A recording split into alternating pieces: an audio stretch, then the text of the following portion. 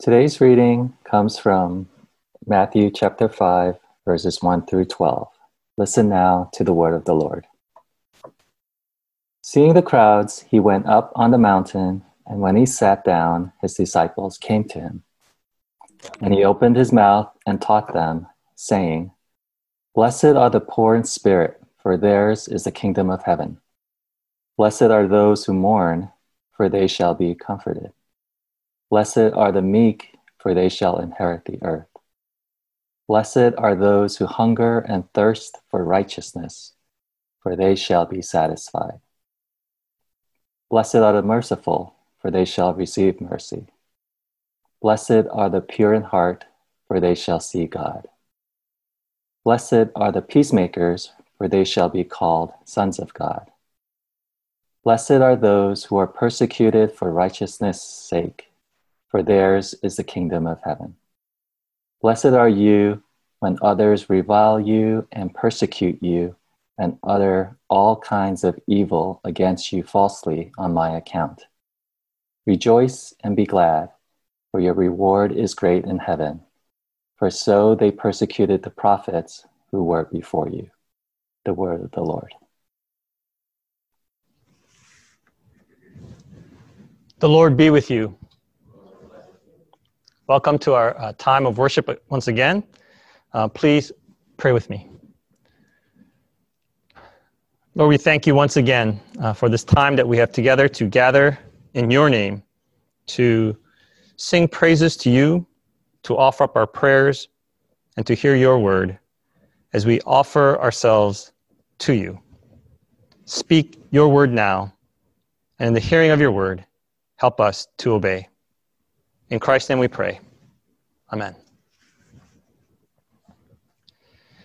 This is now the third in a series of 8 sermons I'll be preaching on the Beatitudes. We began with "Blessed are the poor in spirit, for theirs is the kingdom of heaven." And then last week we heard that those who mourn are blessed, for they shall be comforted. Today we will consider "Blessed are the meek, for they shall inherit the earth." Blessed are the meek.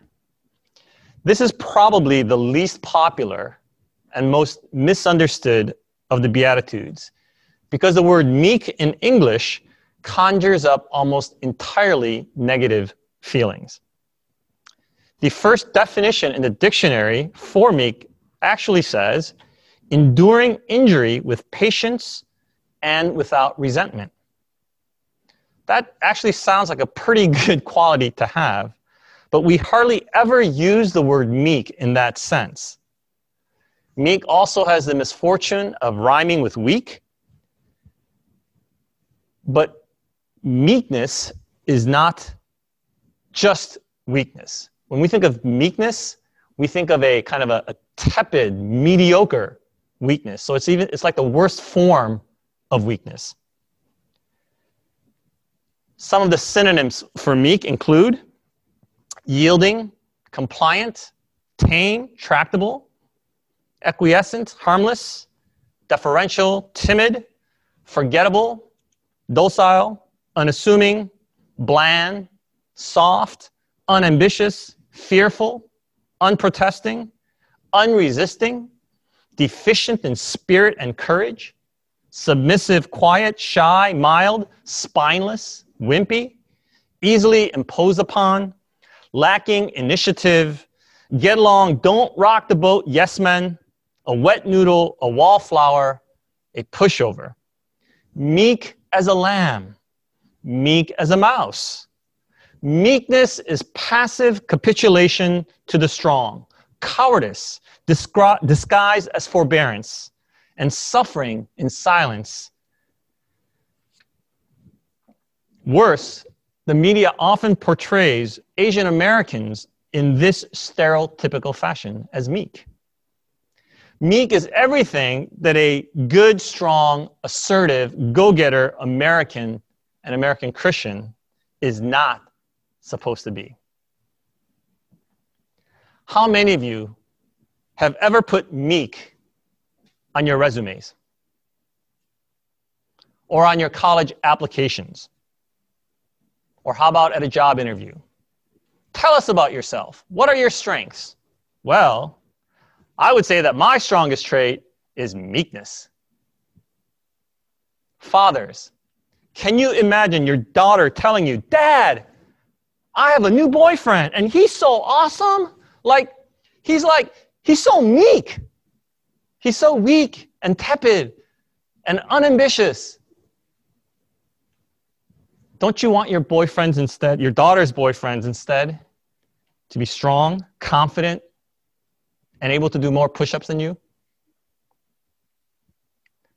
A while ago, someone made up a group for the meek called the doormats, an appropriate image for those who get stepped on.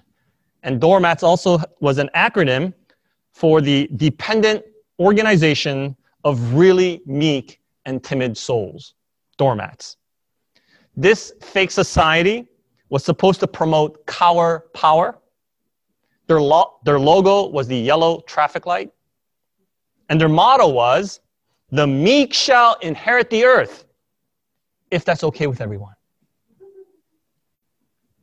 Is this what Jesus had in mind when he said, blessed are the meek?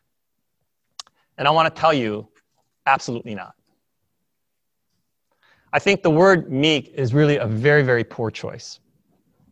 A little word study, or maybe a long word study today. The word translated as meek in the Greek is praus. And it's a word that we've all actually seen before. You might recall a couple of years ago when we studied the fruit of the Spirit, this word was among the fruit on the list, but it was not translated as meekness.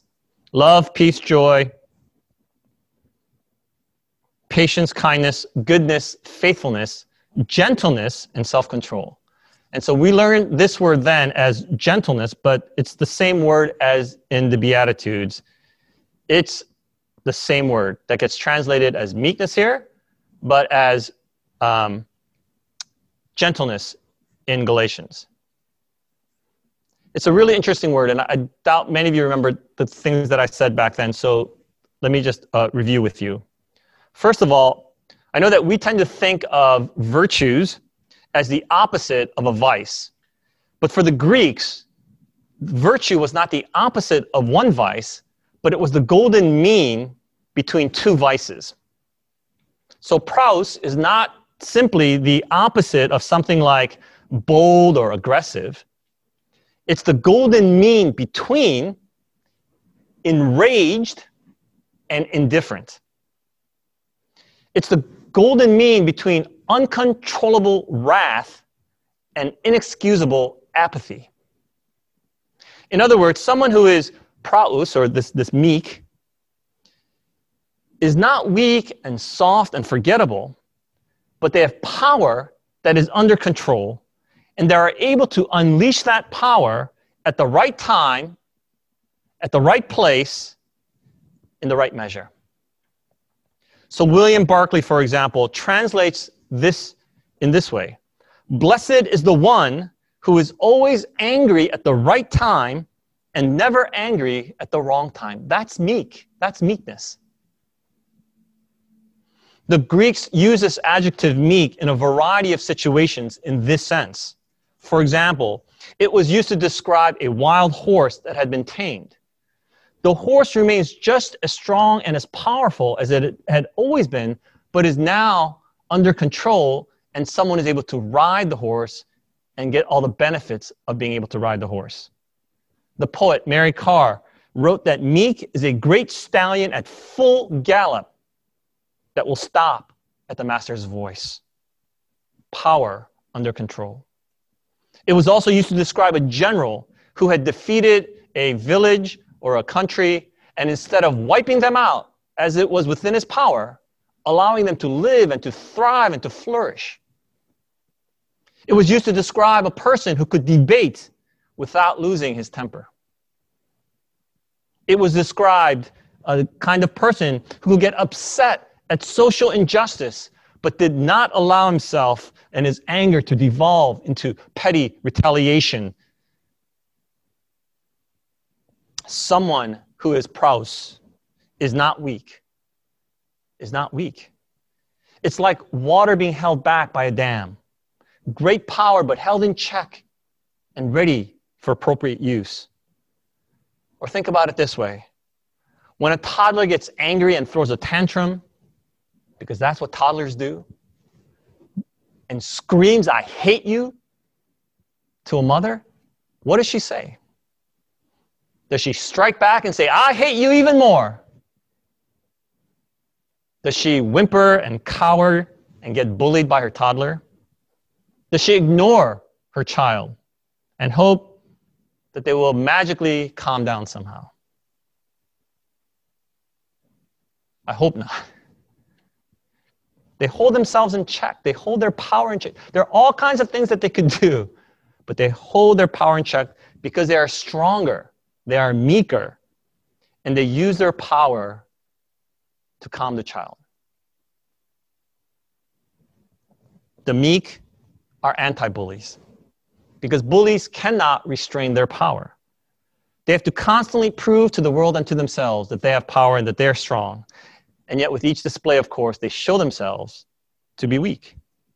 But the one who is praus, who is meek, is able to restrain from both petty revenge and insecure defensiveness. To be meek is to be incredibly strong. They are not easily provoked by small and personal insults and slights. I would say in today's jargon, someone who is meek is that they are not easily triggered. They're secure. Consider, for example, how the mature Joseph responded to his brothers who had earlier hated him and sold him off to slavery. When Joseph became prime minister, essentially, of Egypt, and he had incredible power, he could have released all kinds of retaliation and revenge against his brothers. But instead, he responded by comforting them and reassuring them of his love for them. I mean, that is incredibly difficult to do for people who hate you.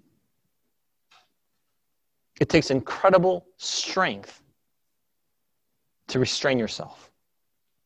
We can also see this in the example of Moses. In Numbers 12, Moses is described as the meekest person or the humblest person on the earth. But he wasn't weak. He wasn't mild. We know that he could confront the powers of empire, and he lost his temper more than once. But he did something that most of us probably could not do. In Numbers 14, God gets very angry with his people, and he threatens to destroy the people and instead turn Moses into a new and greater nation than the Israelites. Can you imagine God telling you something like that? Moses must have been so sick and tired of this people because he's been hearing their complaints for 40 years. Every time they're short on water or food, his authority got challenged. Every time things got a little difficult, he had groups of people clamoring to go back to Egypt so they could enjoy the cucumbers and onions of Egypt, completely forgetting the fact that they had been slaves in Egypt. Even his own brother and sister challenged his leadership. If you were Moses and God said, "Let's just get rid of this mess of a people and start all over with you, Moses, and I will make you a greater nation than anyone before." Wouldn't you take that offer? Wouldn't you say, "Lord, thy will be done"? But not Moses. He interceded for his people.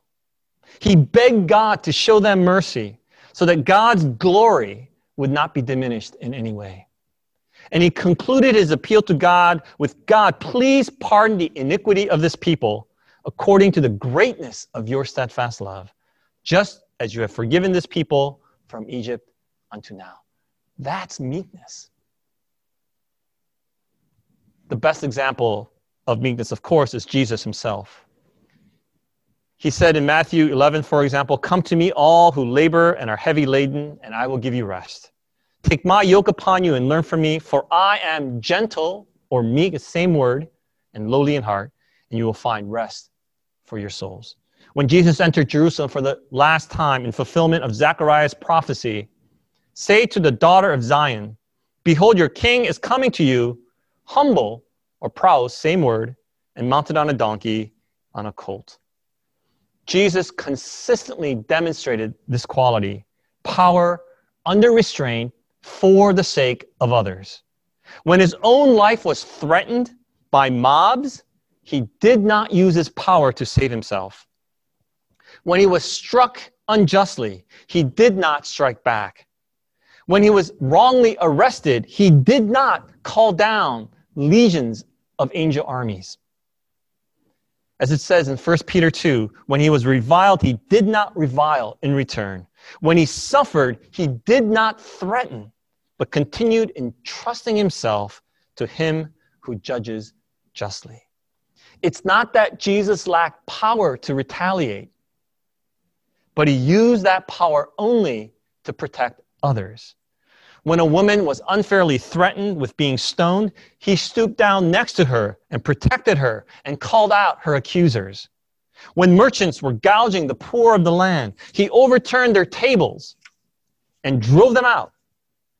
When the Pharisees showed callousness and hardness of heart toward the suffering, he expressed righteous anger.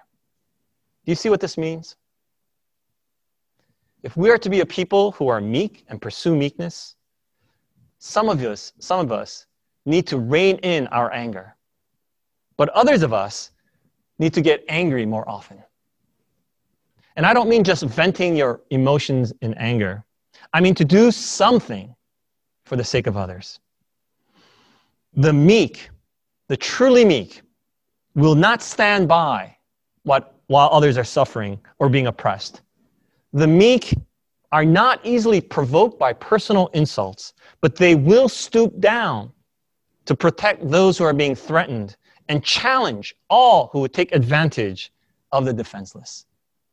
That's what the meek do. As these examples demonstrate, I hope you will agree with me that meek is probably a very poor word choice. It's actually a little surprising to me that so many of the newer Bible translations continue to use this word, including the ESV, which we use. And I suspect it's because this sentence, blessed are the meek, for they shall inherit the earth, this beatitude is so ingrained into our cultural language that they kept it because of that, rather than because it's really the best word choice. I don't think there's not a good one-word equivalent for this word. It's a difficult word to translate with one word. But as you can see here, a few translations have tried to find something other than meek. And so Jesus says, those who are praus, gentle, humble, kind-hearted, sweet-spirited, self-controlled, mild, patient, long-suffering, those who are content with just who they are, those who claim nothing for themselves, those who have power under control, these folks are blessed, and they shall inherit the earth. So that's what meek is. Now, what does it mean that they're going to inherit the earth? Here, Jesus is thinking about Psalm 37. The psalmist says that it may look like to you that the wicked are prospering, that evildoers are succeeding in life.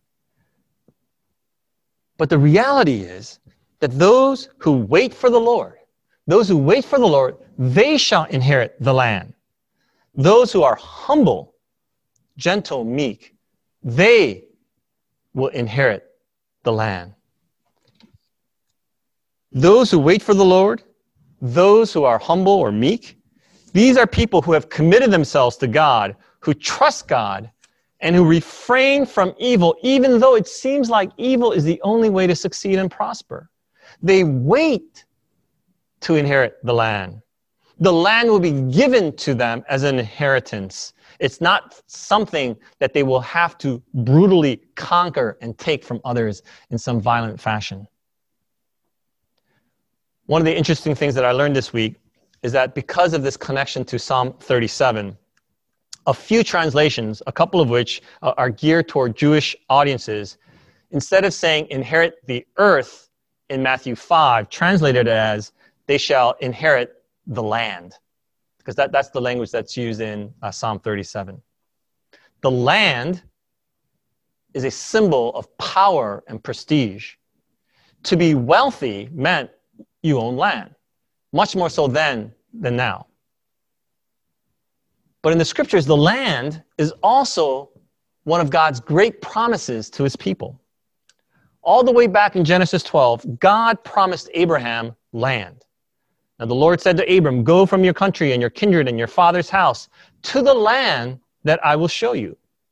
And I will make you a great nation, and I will bless you and make your name great, so that you will be a blessing. I will bless those who bless you, and him who dishonors you will I curse. And in you, all the families of the earth shall be blessed. So there's this connection between blessing and land. And this covenant gets passed along from generation to generation to generation, so that Moses and the Israelites later are promised the promised land, a land flowing with milk and honey. And later than that, even in exile, the people are remembering and calling upon God to restore the people back to the land, to go back to the land of promise. So the land it's not just simply a sign of earthly wealth, but a symbol of God's promise and covenant, of God's blessing. Inheriting the land, right? Not taking the land, not stealing the land, but inheriting the land means that you are living under God's care and God's provisions. You are receiving what belongs to God. And that is really another way of simply saying that the kingdom of God fulfills God's promise of the blessing of land. Dietrich Bonhoeffer wrote in The Cost of Discipleship, the renewal of the earth begins at Golgotha, where the meek one died, and from thence it will spread. When the kingdom finally comes, the meek shall inherit the earth. Jesus and the kingdom of God fulfills the promise made to Abraham that all the families of the earth shall be blessed. Inheriting the land is, in fact, the concluding hope of the book of Revelation, when those in Christ shall inherit a new heaven and a new earth. Jesus, in conjunction with the psalmist, is thinking about those who face injustice, those who witness the prosperity of the wicked, and they're promised that they will be vindicated, that those who suffer wrong rather than doing and wronging others will inherit the earth. They are blessed. And by the way, the word meek, it's in the plural. It's the meeks, the meek ones. The community of like-minded people who do not act in self-serving violence to take what they want. They are blessed. They know they need not be violent, because blessing and inheritance is never a matter of acquisition and conquest, but given and received as a gift, as a blessing. The meek or the gentle describe those who are not proud and who acknowledge the authority of God, that it all belongs to God. They are blessed because they place themselves under God's will and in God's kingdom. They are blessed because they trust in God's goodness and God's promises rather than in their own strength or in the power of the wicked. They are blessed because they use their power only for the sake of the weak. I know I've told you before that one of my favorite verses in the Bible comes from Psalm 18, where the psalmist writes, "You have given me the shield of your salvation, and your right hand supported me, and your gentleness made me great." Your gentleness made me great. It's God's humility, God's gentleness, God's meekness that makes his people great. Do you know this? It's not God's wrath that brings you to kneel in terror. It's God's kindness that leads me to repentance. It is God's goodness that will pursue me all the days of my life. It is God's faithfulness that is new every morning and endures to me for all generations. It is God's gentleness, His meekness, His power under restraint for me that makes me great. Because it is God's meekness that led Jesus to the cross. And it's the cross that makes me great because by it, I am saved and redeemed and adopted and declared a child of God. It's not something that I had to take and make for myself. I'm a son of the King Most High, a daughter of the great and Holy One of Israel. Because God is meek in Jesus Christ. So those who are meek, praus, are confident people. Not self-confident, but God-confident. They trust God and they know they don't need to prove anything to anyone. They know who they are because they know whose they are. They are not overrun by a sense of self-importance. They don't have to bully others. They're not easily triggered and are able to forgive and to treat others with gentleness. They do not unleash their anger or their power for their own benefit, but for the sake of others. And aren't these the kinds of people that you want to be around? Aren't these the people, as Jesus says, who already have the blessing of God because they are already experiencing the inheritance, the kingdom of heaven? And in that way, they've already inherited the land. This is why the Apostle Paul reminds us that even though there are times when we need to rebuke one another, as he did to the Corinthians, he did so in the meekness and in the gentleness of Christ. Even toward the Corinthians, he treated them with meekness and gentleness, even though they had so many difficulties. He calls us to deal with one another, someone who is overtaken by sin, not with wrath and anger, but in a spirit of gentleness, meekness. We are not called to destroy or to humiliate, to curse, but rather to restore and to bless, correcting with gentleness. And so I want to encourage you today, not only to recognize and to receive this blessedness, but to live this out. Be meek and gentle. Be ready to unleash your power for your neighbors at the appropriate time, in appropriate measure. Trust in the gentleness of God that led Christ to the cross, and know that you will inherit the land. Let's pray together.